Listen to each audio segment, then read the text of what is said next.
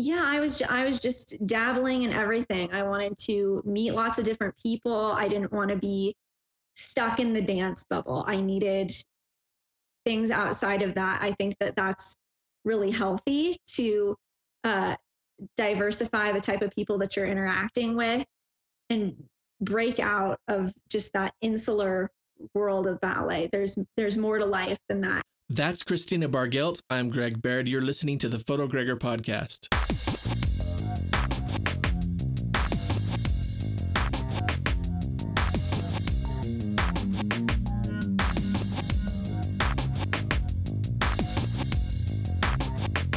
Welcome back to the Photo Gregor podcast. This is one of those stories that I wanted to tell since I decided to start podcasting.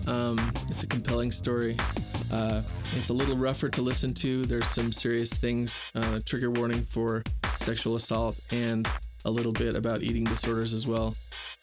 By way of note, this episode was recorded before the election. There's nothing political in here, but it is something that gets mentioned as if it's a future thing, and it was obviously recorded before that.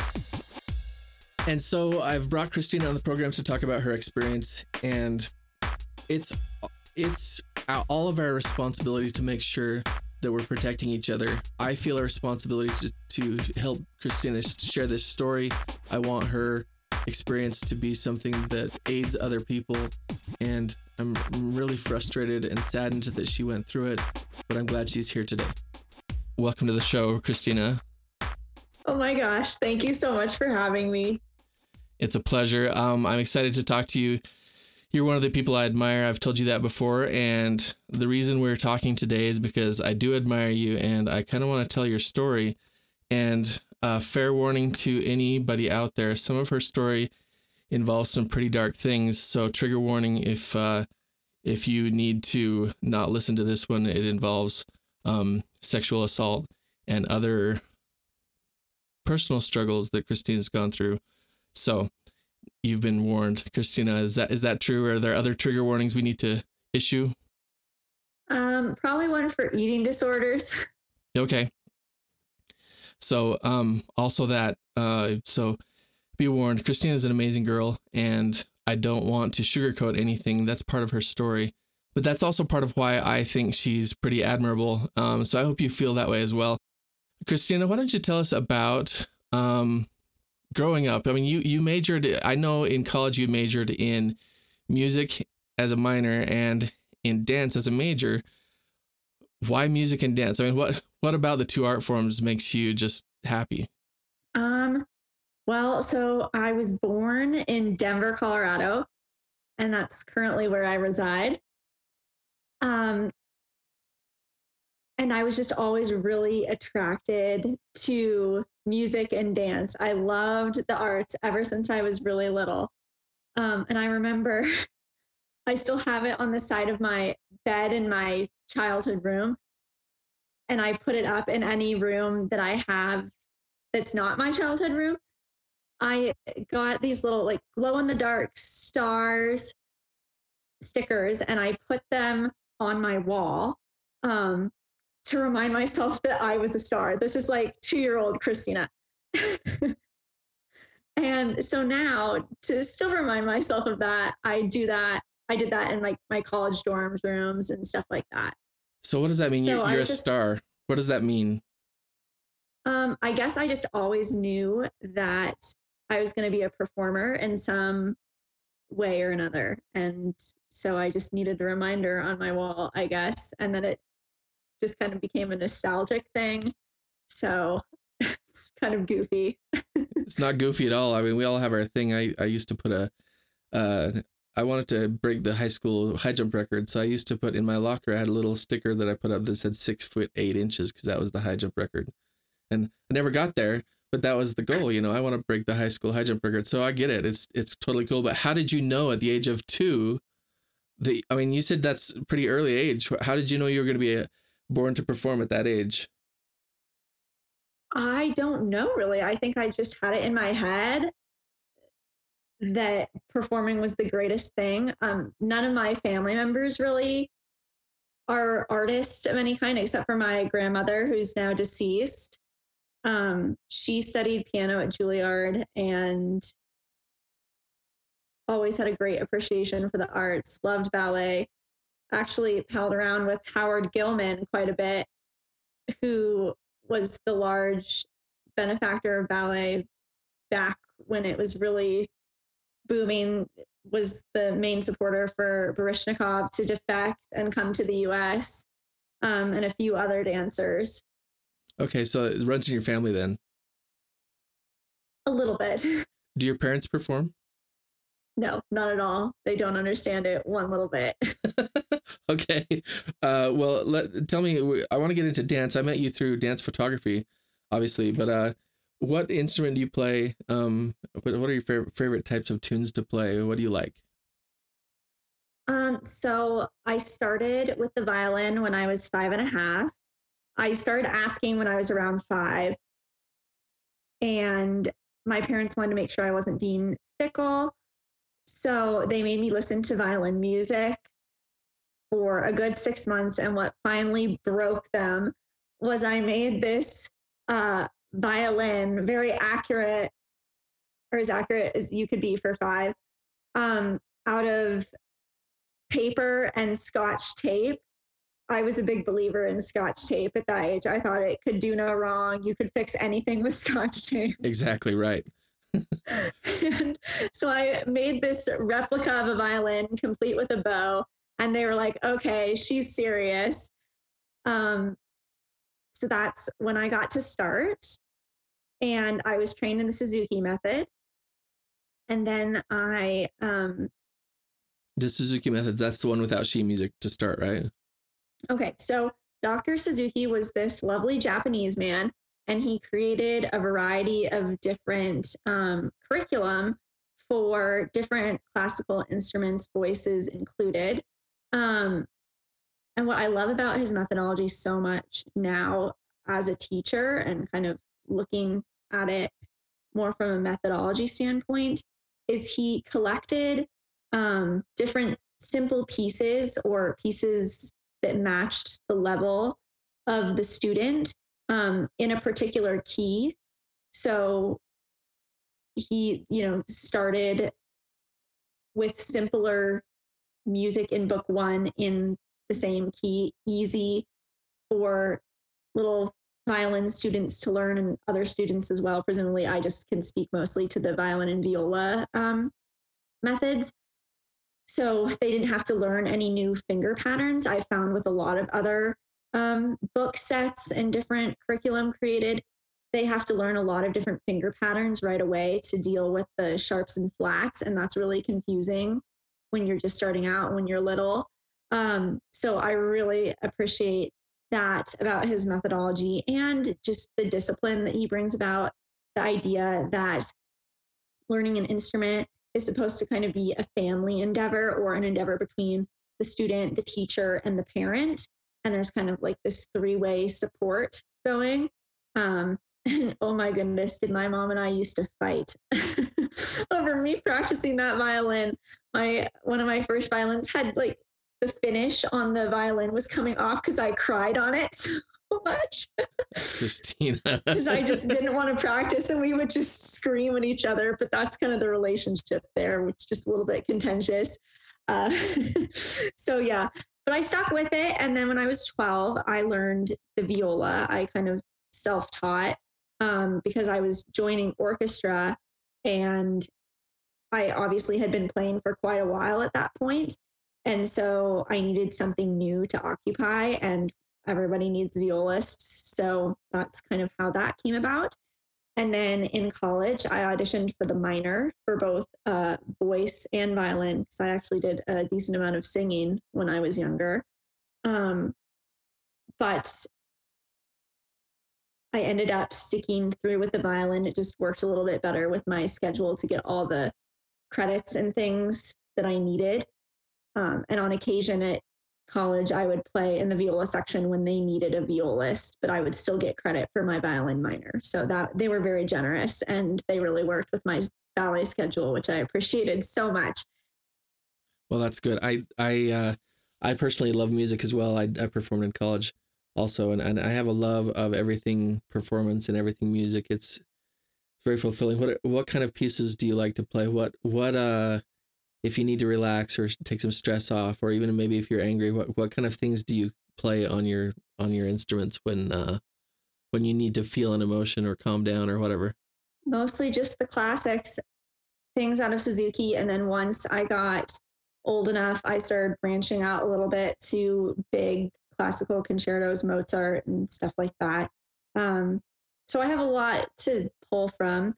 And I think it's kind of interesting how a lot of artists, maybe ballet is their main art form, but they always kind of have a different artistic release. And I really relate to that. I think when one art form becomes your job, you kind of need another to have a artistic release from your artistic release. Sure, sure. So what? Let's talk about ballet. When did you start studying ballet then? Because you studied music from quite a young age, and voice. I didn't know that. That's new for me. But we'll talk about that another day. When did you start studying ballet? I started taking ballet classes when I was 3. And, it wasn't really ballet in the traditional sense. When you're that little, you can't really learn, nor is it suggested that someone should try and teach you that. It's more expressing yourself through movement, learning high shapes, low shapes. Frankly, it's just running the children until they're tired and then return them to the parents. But I really enjoyed that. I thought the big girls in pointe shoes were just the most amazing thing I'd ever seen. And then I kind of before I turned double digits, kind of that 8 to 10 area, maybe a little bit after, I was really focused on other things, violin being one of them. And then at 8, I was accepted into the Colorado Children's Chorale, which is a very prestigious touring children's choir based out of Denver. And they bring you up through the program over the course of 7 years, 4 different levels of choirs, performing in all the best performance venues in Denver. And then every other year, their international tour choir tours to an international venue. So I toured to Canada, but they've been all over the world: China, South Africa, Italy, France, Spain, you name it, they've been there. And this choir has boys and girls, or Yes, it's mixed. Okay, and what part did you sing?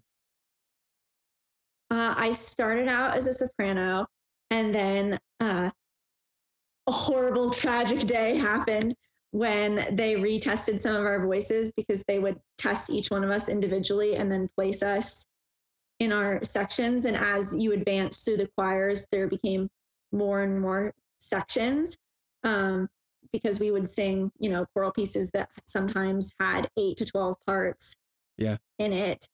So there were a lot of different specifications, but when I started out, I was a soprano and I loved it. I got the melody a lot, and that was my vibe. It was a main character vibe, and I loved it. And then I think it was my second year, they retested us mid-year, and I switched to alto, and I was devastated. Let me tell you, there was a fiery journal entry about that. Why? I love the harmony parts. What is it about alto that doesn't jive with you? I think that, I had made friends in the soprano section, and I just liked it. I don't think that it was anything against altos or harmonies. I think I just didn't like the change and was insulted. Therefore, I couldn't, I was a little kid. I couldn't see past my personal feelings on it to understand the benefit, and that they were trying to do what was best for my voice. So then I stayed in alto for the rest of my time. And then once I got into high school and started doing the specialty choirs through my high school, I went back to soprano and was like super high soprano. So I've done it all. I've oscillated back and forth. Okay, cool. I love choral music. Like I said, we could talk about that all day. Let's get back to ballet. How did you get into you were in the University Ballet Master of Fine Arts, Bachelor of Fine Arts program. Is that correct? Yes. So Well, it was actually because chorale ended. You can no longer be in the Colorado Children's Chorale after middle school. So when I was Oh, because you're not a 13, child.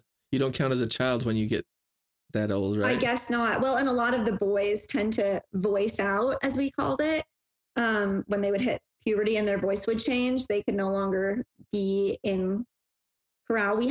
They now have like high school programs, which I think is really neat, um, to continue to train singers even after their voice changes. Um, but when chorale ended, I was, not rehearsing singing all the time or doing violin rehearsals for the various orchestras and programs that I was interested there. So I had a lot more free time. And that's when I kind of started noticing ballet's role in my life. And I was like, oh, this is really hard. And I enjoyed the challenge so much. And it just kind of took over and took off. And that's what I ended up wanting to pursue. So in high school, I went to a very intense college preparatory private high school. It's called Colorado Academy. They do pre-K through 12. And I tested into the school for seventh grade onwards. So I had all this time and I had to do an athletic credit. And at that time, ballet could count as an outside athletic credit. You kind of had to do all this paperwork and arrange it. And yeah, it better. then they would, well, it doesn't anymore. That's kind of complicated, but we don't have to get into that whole controversy. Yeah. We don't talk about that, right? That's right.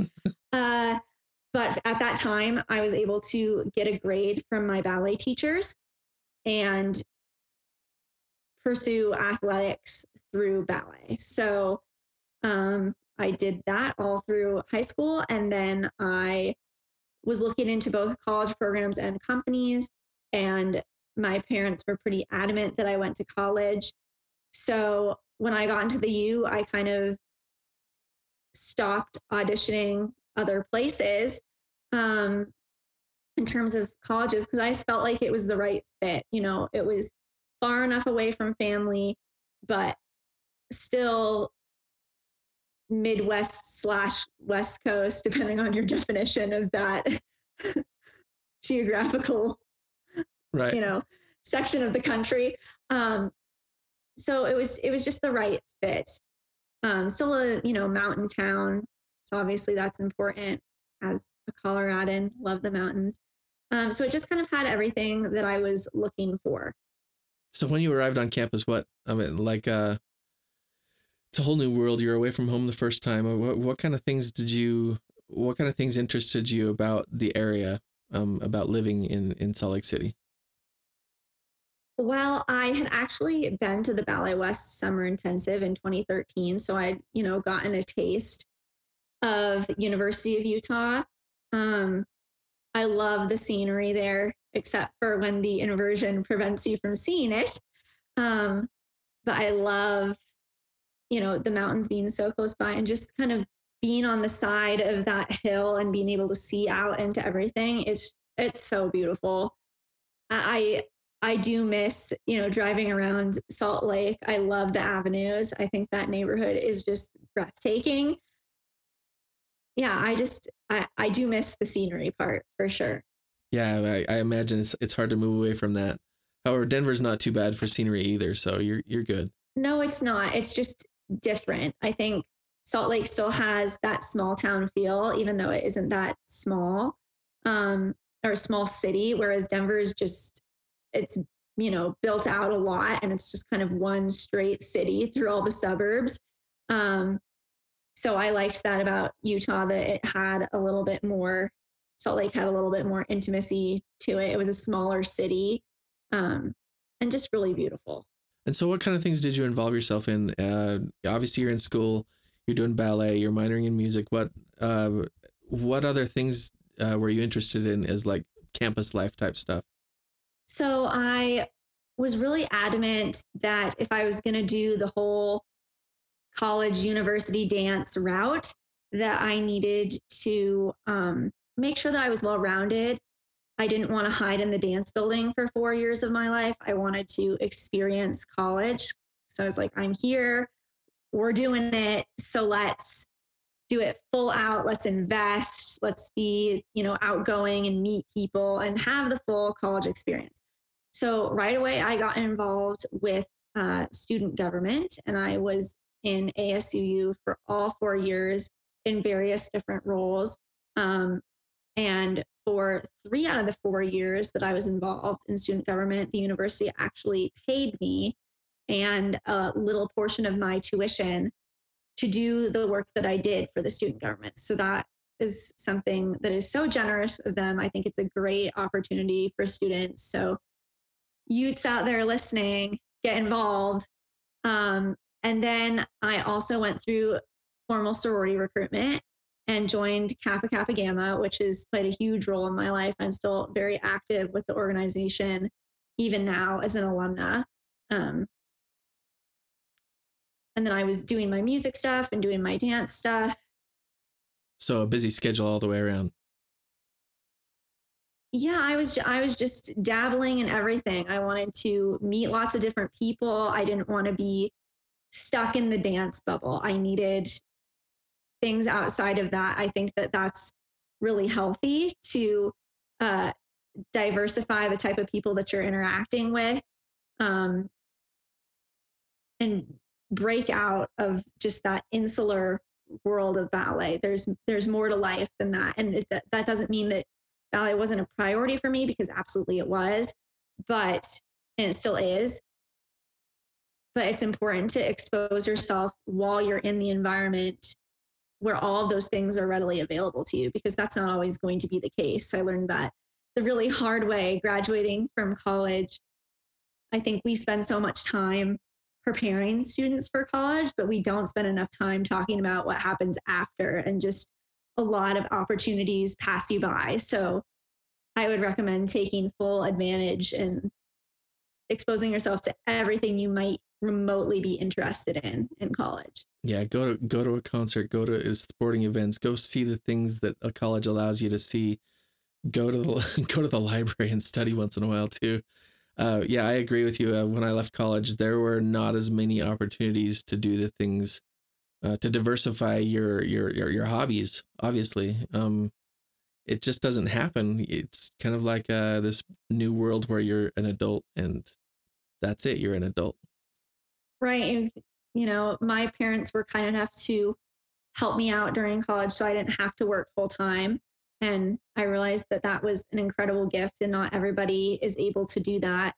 But certainly after college, when, the expectation is that you're supporting yourself financially, not only are there not as many opportunities, but you also don't really have the time, because you got to eat. Yeah, right. I kind of like that eating part. College is a good place where you find out, how do you pay for everything? It's not easy. So No, it's not. nice to have a scholarship, whether it comes from your parents or the school or whatever activity you're doing. Or a mixture, whatever works. Well, and that student government thing, I don't want to pass that by. That's a really cool thing that they allowed you to pay part of your tuition by using your student government. I guess it's a job. Well, so they give a little tuition break for that. And in addition, they paid me. Okay. So it was totally great. I really, really enjoyed it. And I got exposure to a lot of different things. I was in what they call first year council, which is kind of the training ground for those freshmen. And then after that, that was a volunteer thing, which I was happy to do, because it really helped students get acquainted with ASUU.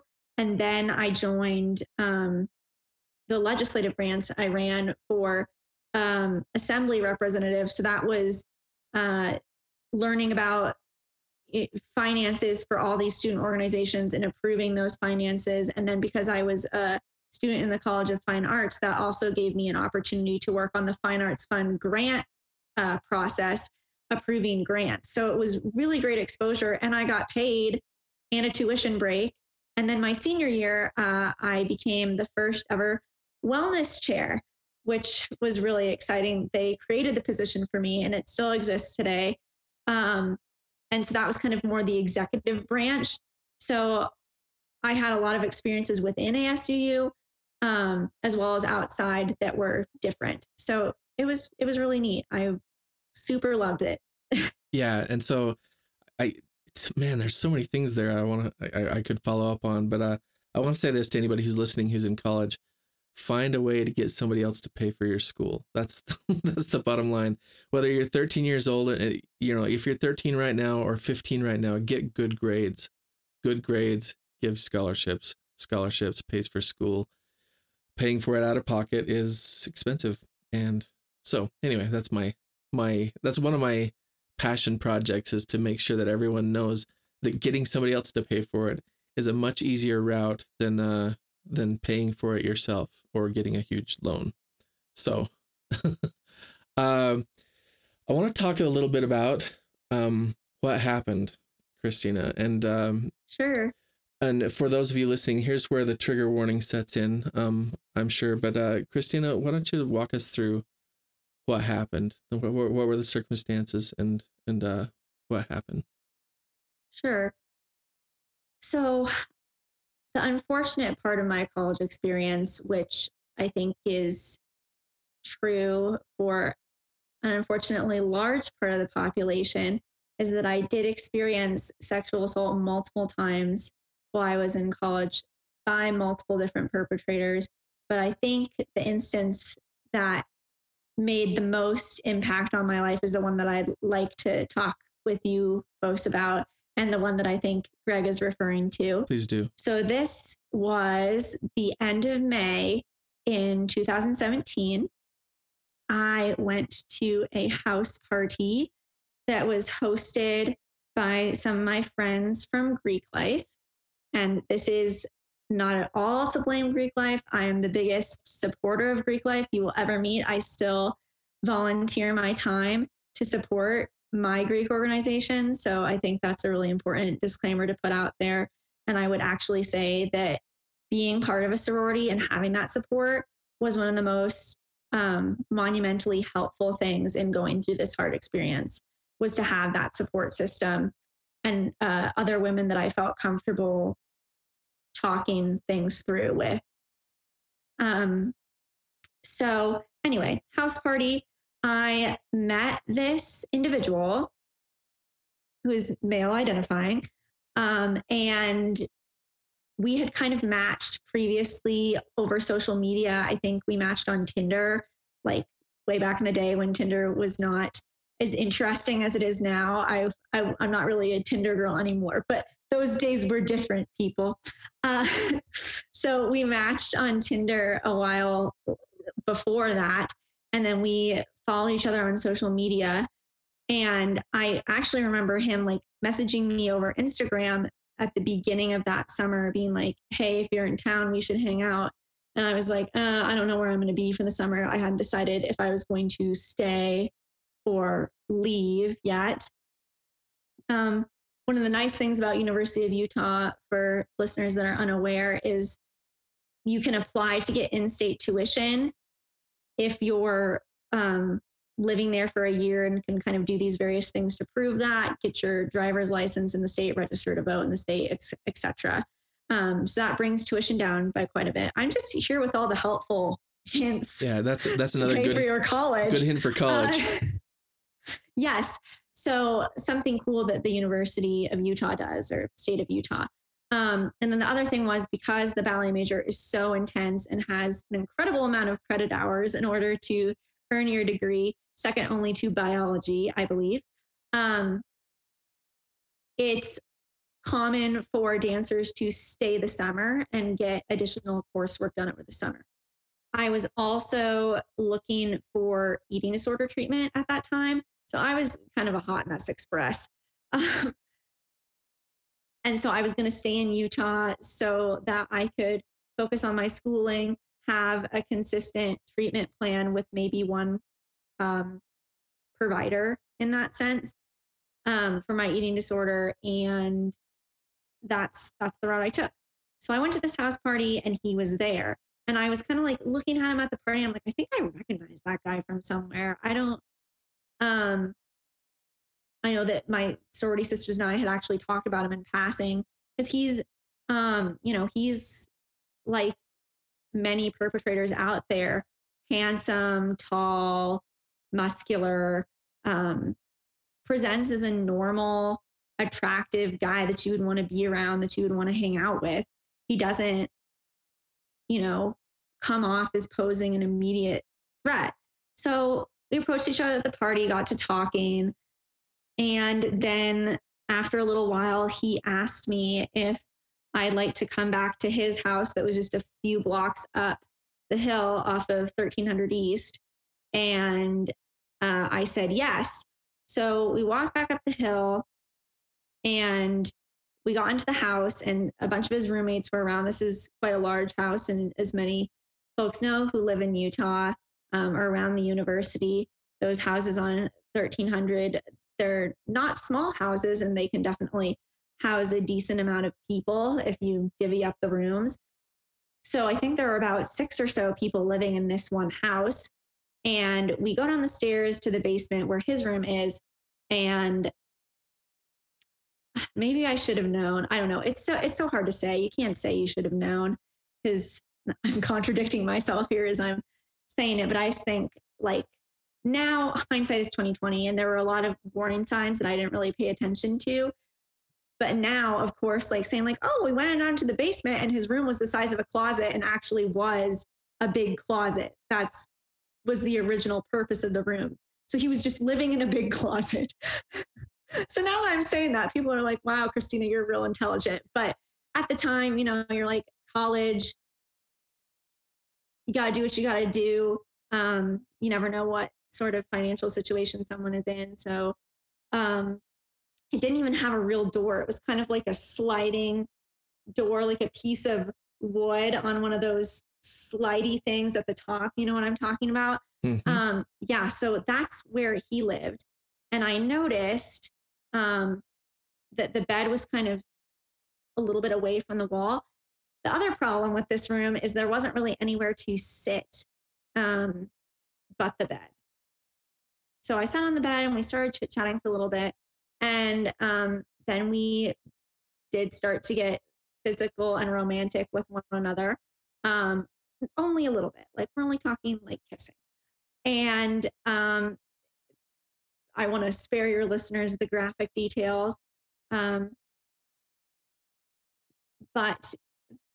long story short, I was pinned down, strangled, and raped by this individual in that closet of a room for what seemed like eternity, but only for a few hours in reality. And then I was able to leave, and he drove me to my car, and I went home and I took a shower right away. Obviously, I was in a lot of shock and I hadn't really processed what had just happened. And then I woke up the next day and started to go about my day doing my coursework and different things. It was a Sunday. And he started to text me. And it just got increasingly aggressive to the point that it helped me to realize that everything that had happened between myself and this individual, aside from that contact at the very beginning, was not consensual. And I think that is such a weird realization to come to. And then it's just kind of like, where do I go from here? Like I've already been communicating with this individual, and I kind of thought that there wasn't really anything to be done, and that this person was, a part of the circles that I was a part of. He was trying to be involved in Greek life. He was friends with my friends. How was I going to avoid this person? How was I going to cope with him being in my life? And I think that's why I engaged with him at all over text, because I was 20 at the time. Yes, 20. And I just didn't know. I didn't know my resources. So if I could ask, what like you were raped, Yes. and the way you talk about it, it sounds like you didn't even really process that or realize that immediately. Is that, help me understand? Um, well, so now coming from it, the advocacy perspective and knowing all that I was able to become educated about after the fact, there are three main neurological responses that happen to someone when they're in a traumatic, violent situation like sexual assault. There's flight, fight, or freeze. And unfortunately for me, I freeze. Um, and that within itself is a really hard thing to accept. So I was still very like in that trauma fog. um, and I just didn't really understand why I froze. I didn't know that that was a very realistic neurological possibility and that it was my brain's most base way of coping with the chaos I was experiencing. I mean, as I mentioned, I was strangled. I could not breathe. Um, so your everything starts to kind of shut down and you go to base instinct, base brain function only. Um, I feel very lucky to be alive, and um, I'm sure we'll get to it later, but I definitely um, have had experiences with the family, friends, and other loved ones of people who were not as lucky as I was to have made it out alive and to not suffer many more physical repercussions from that. I mean, strangulation is very dangerous. You can die from strangulation up to 2 weeks after the event. So that's a little freaky. Um, so anyway, I was in a lot of denial just because that's the way Because coping. yes, that's basic brain function. And because I had taken a shower, I thought that a rape kit wasn't a possibility for me. I thought I had destroyed all my chances and all my evidence by bathing, using the restroom, drinking, etc. But that is actually not true. Um, there has been recoverable DNA up to 11 days after an assault. Of course, you should try to go as soon after as possible and avoid compromising any of the DNA on your body, whether that's using the restroom, drinking, taking a shower. Those would be things to avoid if you can help it. But there is certainly hope if you have done those things. So I went and got a rape kit 3 days later, which within itself was a very intense and traumatic process that I'm still very grateful that I went through, because I think it really opens up a lot of options for survivors. Mm-hmm. So I'm very pro rape kit personally. Talk about the emotional strain, maybe like in the weeks and months and still now, but let's talk about the emotional strain. What did you go through? Oh my gosh. I went through so much. I still go through it sometimes. Um, this, my rapist is a real slime ball. He is slick. He's charming. He fools people. Um, so when I first came forward with my accusation, which was the day after, immediately he started harassing me, threatening my friends. And actually, one of my sorority sisters, he was saying negative things about my character and about me to one of my sorority sisters over Snapchat because he thought that the messages would disappear. So she actually was receiving the Snapchat messages on her phone and then got someone else's phone or maybe an iPod or something, a different device, and took pictures of the screen so he wouldn't know that she had screenshotted, because Snapchat notifies you if someone screenshots your message. So that was very sly of her. And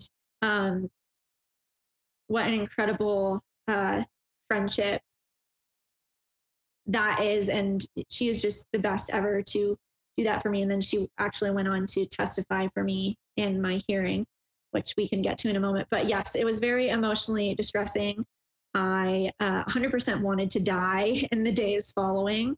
It was just very shocking and kind of a whole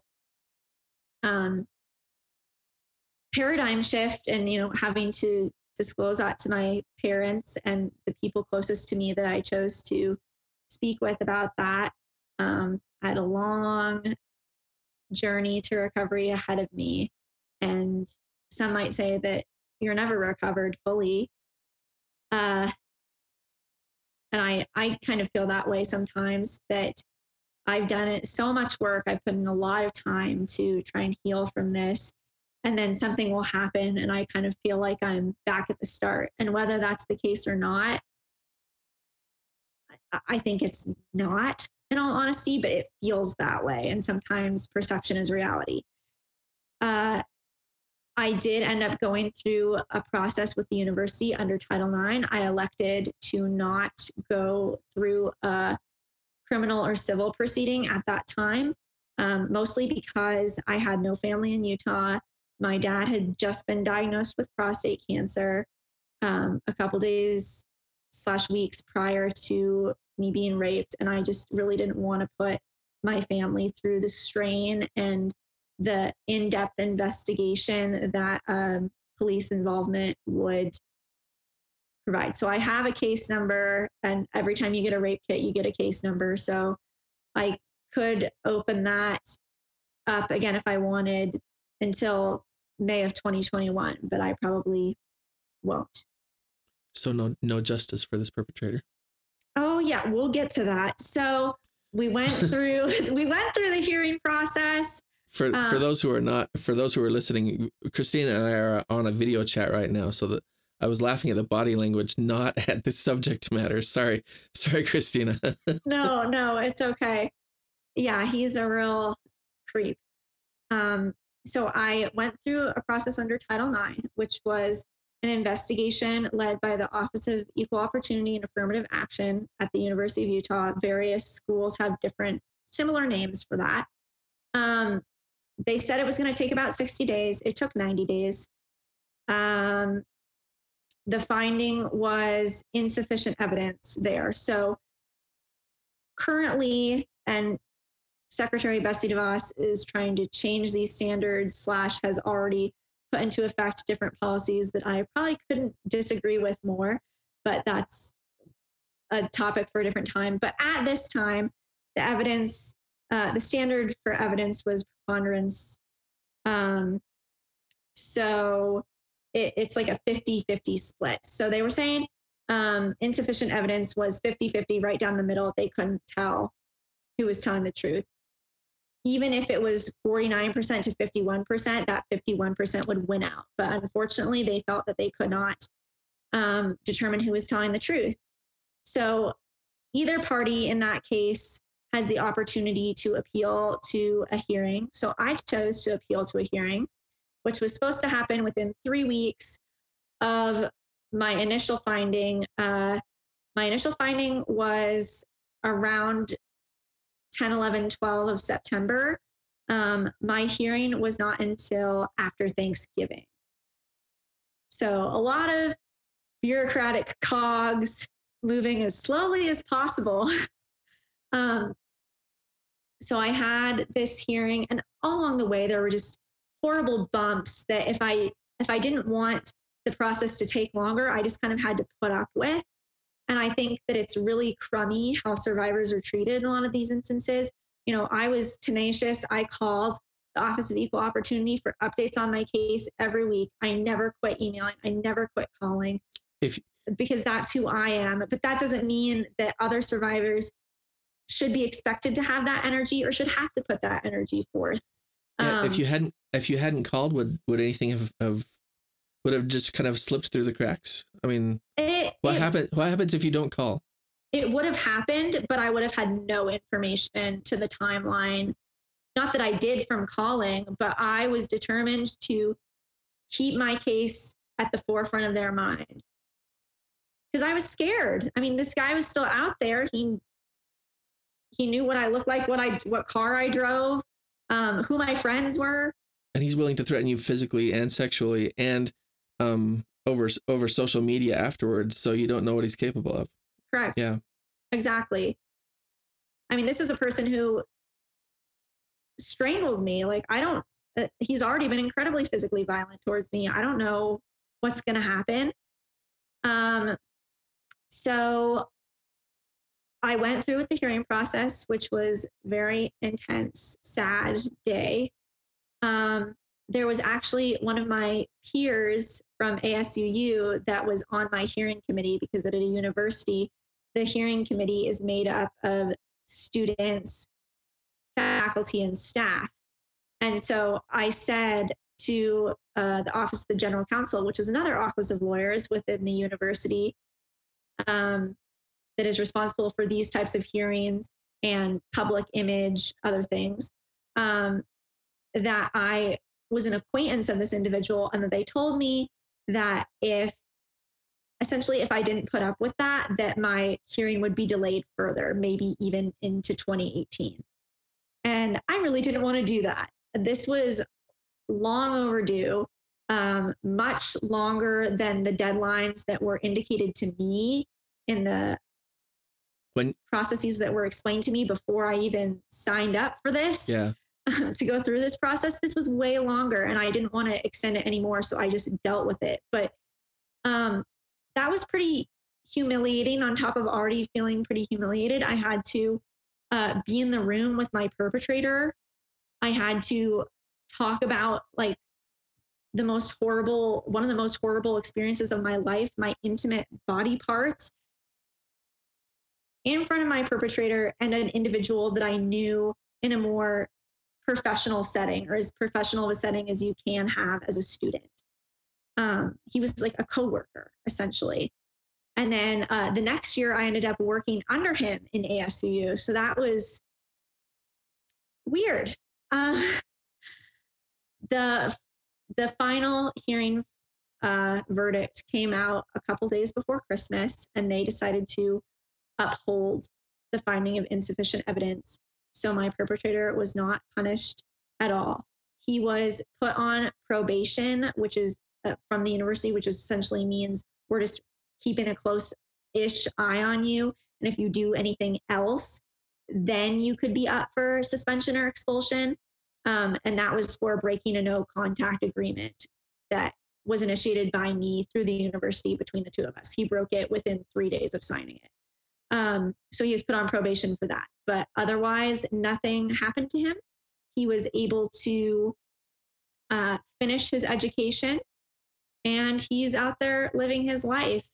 I know for a fact he is a repeat offender, and we can get into that. I would like to share that aspect. That is a newer development as of this year. If you want to talk about that. Yeah. So how do you, I don't want to, I'm not sure I need to explore that much, but how do you know that he's a repeat offender? What happened? So this summer, there's kind of a movement sweeping across Twitter where different anonymous accounts were generating these lists of accused perpetrators by state or by university. And I found a Salt Lake City one, and a University of Utah one, and my perpetrator's name was on the list, and it had multiple accusers next to his name, and my jaw dropped. I had not participated in the collection of this list of names, so that means that there were multiple other people that said he assaulted them, and it wasn't me. So I reached out to this account and I said, "Hi, my perpetrator is on your list. Can you please reach out to the individuals that reported him to your list and let me know if anybody wants to talk?" And one individual did. I don't want to share too much about her or her experience, but it happened later in the end of 2017. So after we had gone through this hearing process, after the university let him get away with rape, he raped again. So let's talk. I just don't even know how to respond to that. But let's talk about your advocacy, because I met you probably about a year after that. So not too long after that. And you were already heavily into advocacy against anti-rape culture, and helping survivors, which that's the part that just makes me so, I guess, proud of you. I mean, that's the wrong word. I don't know what to say. It's just so incredibly admirable. Talk about that. What are you doing to recover yourself still? What are you doing for other people? Talk about this advocacy you've been doing since then. Sure. I think that's a great tie-in. So while I was still going through this hearing proceeding, I saw that It's On Us, which is a national organization that was originally started by former Vice President Joe Biden, regardless of your political opinions on him, especially given the current election climate. This was a really wonderful thing that he did while he was vice president. He started the It's On Us initiative, which was essentially this idea that we all have a responsibility to stand up and prevent sexual assault, whether that's being an active bystander or a good support system, or a survivor that's willing to come forward and speak about their experience, and kind of all these aspects of advocacy. So he started that program during the Obama administration, and it still exists today. It's On Us is now its own singular nonprofit, and they open up different chapters across college campuses in the United States. So in the fall of 2017, It's On Us Utah was in its first year, and I was not in charge. I applied to be the survivor resource and ally captain while I was still going through my hearing process. And because I kind of realized that what I knew to be true about this individual, and I still believe this to be true, it's going to take a while for everybody to realize that I was telling the truth from the get-go, that if you had listened to me, paid attention to me, found this person to be responsible for his conduct, maybe many other women would not have been sexually assaulted by him. But I realized that at that moment, it was not very helpful for me or healthy for me to perseverate about my own case, because at that point it was out of my hands. So I needed a way to use this information, use the experiences that I had going through the hearing process, going through a sexual assault examination, the rape itself, everything that I was feeling, all these lived experiences, to help other survivors. So I got involved with This On Us. They offered me that position. And within 6 months, I was co-leading the group. And then by the fall of 2018, I was the president. And within 4 weeks of me, of the school year starting, and, collecting my team and interviewing them, we were the highest performing It's On Us chapter in the United States for that year. And I had an amazing time doing it. I really got to work with sexual assault survivors one-on-one, walk them to the resources that I trusted and knew would do right by them, sit down and explain things with them, cry with them, just really be in it with them as someone who understands what they're going through as much as anybody could. That was also, while I was in my It's On Us presidency, was the year that Lauren McCluskey was murdered.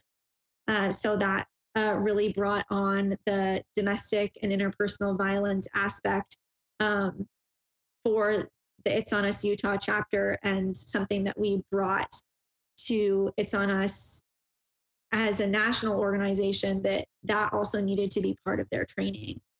And then after I graduated, passed the torch on to one of my teammates. It's on Us brought me out to New York in what was it, July of 2019 to film a national commercial / PSA sharing my story. So I did that, and you can still find it online on the It's On Us YouTube account if it interests you. Yeah, and that would got you help a us lot of attention. help us understand how do we find It's On Us online? You can just go to YouTube, type in It's On Us. The YouTube channel It's On Us should come up. You click on that. That's the national organization's YouTube. And then my PSA has my name on it, and a picture of me, probably looking quite sad, downtrodden, is on there. And you can find it and watch it if that is something you're interested in. Absolutely no pressure. I get that this topic is heavy and not for everybody. Yeah. It was very well received nationally, was on Adweek's Ad of the day it was released. Well, so it was big. And you don't know this, Christina, yet. I haven't shared this with you, but you put that ad on your social media, or you put a link to your ad back when it came out. So it's been a year and some now. I watched that, and that part of that was the rudiments of me thinking about starting this podcast. I know people who have done and seen incredible things, and some of those incredible things are not positive, like this rape that you went through, and some are. Some of my other people I've interviewed.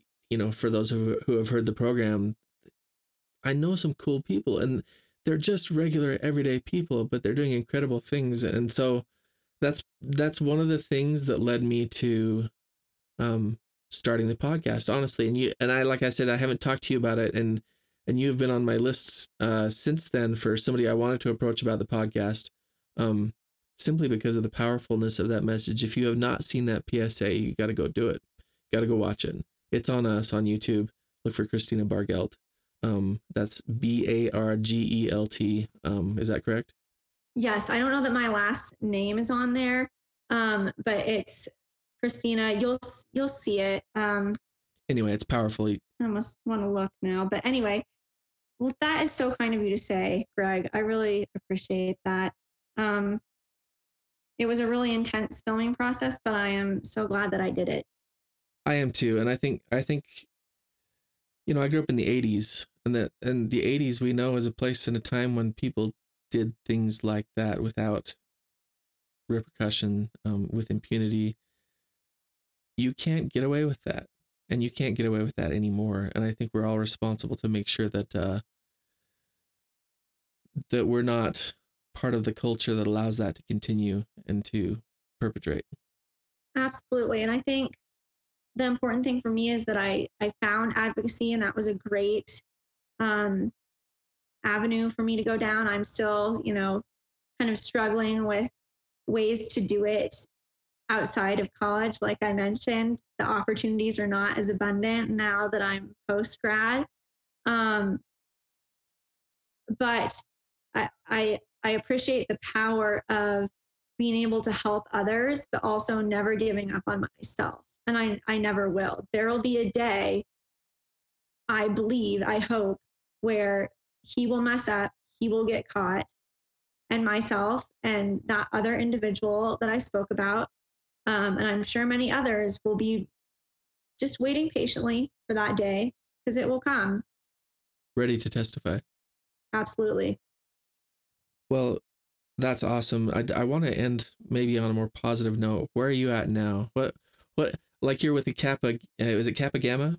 Yes, Kappa Gamma. I am volunteering for my sorority in two different aspects. I work with an individual chapter here in Colorado as one of the main advisors.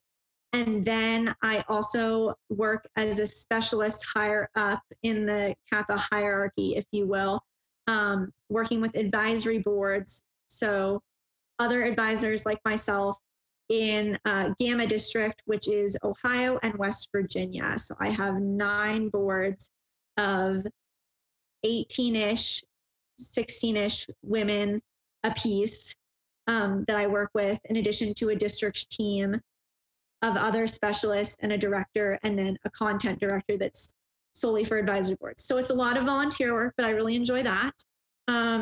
Obviously, because of the pandemic, I'm not currently dancing professionally, which is certainly an adjustment that's been really challenging, but that's okay. I am teaching so much right now, which is great because that was actually a large aspect of my degree. I chose to perform a lot while I was getting my degree, but also pursue the teaching emphasis and studio teaching certificate degree track. So I'm really using those aspects of my degree. I'm teaching. You said teaching. You're talking dance teaching. Yes, ballet teaching. Ages 6 to 18. I teach over 20 hours a week. I am on my feet all night long, but I love it. I absolutely live for those kids. They are my heart and soul. I love them. Are you one of those friendly teachers, or are you a little demanding? Well, I try. I'm never going to yell at them. I'm never going to demean them. I always treat my students with the respect and human dignity that they deserve. When physical corrections are allowed, I always incorporate consent into my classroom, and the kids love it.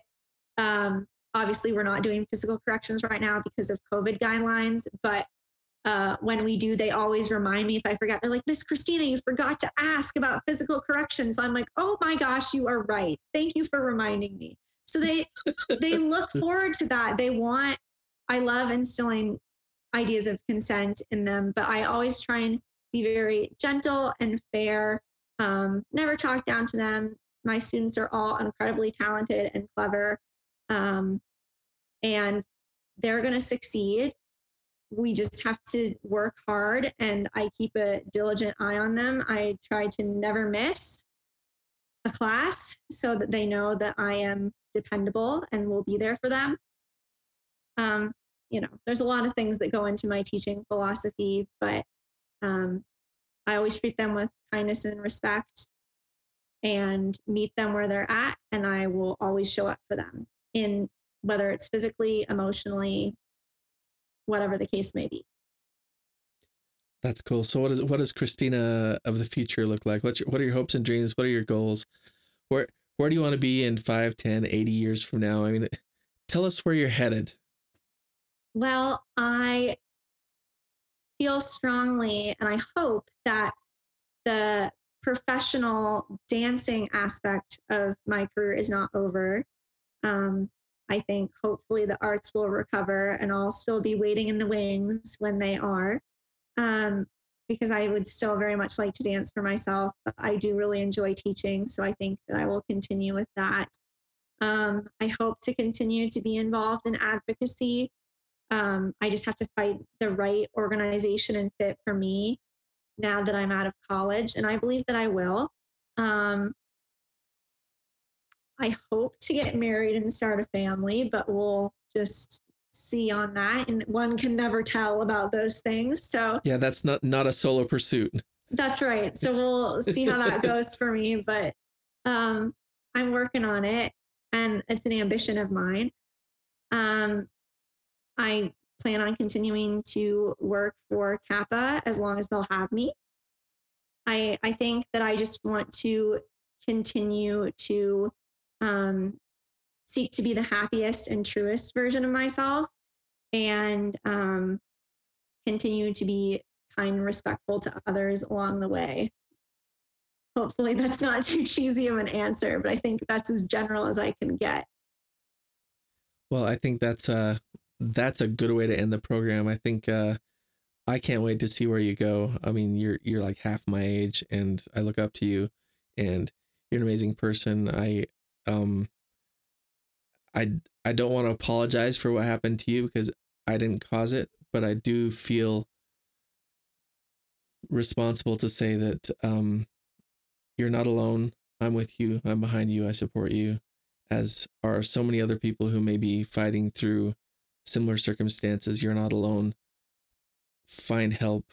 It's on Us is a good resource. Are there other resources you would send people to? Absolutely. If you're in the state of Utah, the Domestic Violence Coalition is a great place to look. Rape Recovery Center is another good one. And they both have, emergency lines. If you're in immediate danger, you can call those lines 24/7, and they are bilingual lines as well. So if you speak Spanish, or if that's your preferred language, they can help you with that as well. It's on Us is a great resource if you're on campus. I also really want to plug the survivor victim advocates on the campus, or advocates similar to that on your respective campus. They are wonderful, wonderful gems, kind of hidden within university settings, and not a lot of people know about them. But at least at the University of Utah, they are confidential, wonderful people who genuinely have your best interest at heart and want to help you and want to listen to you and can get you different adjustments, like extensions on your schoolwork and things as you work through this. There is light at the end of the tunnel. There is. And if I could ask you to also mention some national places, resources they could go to. Because we're nationwide. This is not a Utah podcast. This is nationwide, or it's worldwide. Ooh. Five episodes in, we're worldwide. Right. Where are some places where people can go for resources nationally? The Rape and Incest National Network, RAINN, is a great online resource. They can connect you to a lot of different resources. There is a national suicide hotline as well, and I believe there is a domestic violence one as well. Help is out there. I know that there are also some Facebook groups. I'm certainly a part of some that are both for survivors and advocates, and you'll find some folks on Facebook that can help you as well. Yes, but I would say RAIN is probably the biggest one and the biggest website with the wealth of resources, all kind of joined up in one spot. I would ultimately, something I have been pondering and actually started working on, was finding a good crisis line for each state. After an experience I went through on one of those Facebook groups, and just like having someone in immediate need of assistance in a different state, and scrambling to find a crisis line in their area. So I think that's a little project for me on the side. Okay. Well, I can't wait to see what you do with it. Christina, thanks for appearing on the show. Thanks for sharing your story.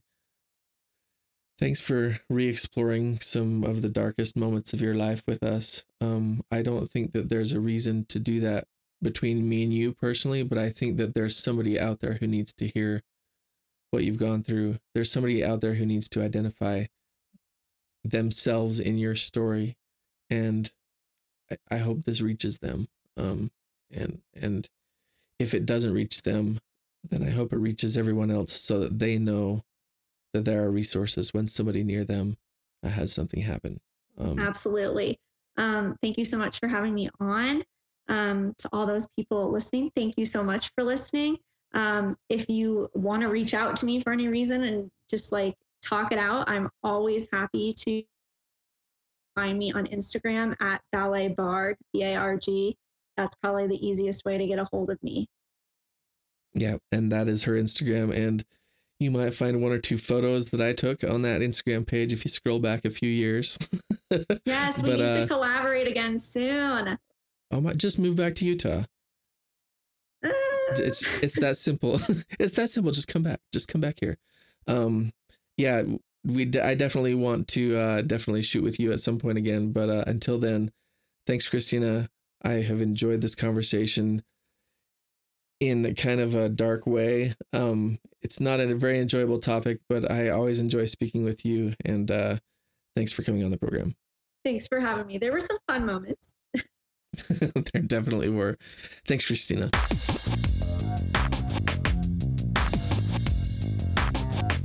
So that's Christina's story. I'm glad we could tell it. I'm so disheartened that these things happen in the world. I hope that we can all be part of the solution rather than the problem. I really appreciate her candor and her I want to join her bandwagon. I want to hop on board and help other people as well. Hopefully this podcast has done that for someone or multiple people. And hopefully as we talk more about this, that we'll all start to recognize the warning signs and to report things when we see them and to intervene when we can. So Christina, thanks for coming on the program. She's not here with me as I finalize these thoughts, but I want to thank her again and tell her that she's amazing. And yeah, I guess that's it. Thanks for listening to the Photo Gregor podcast. I'm Greg Baird, and I appreciate you guys listening.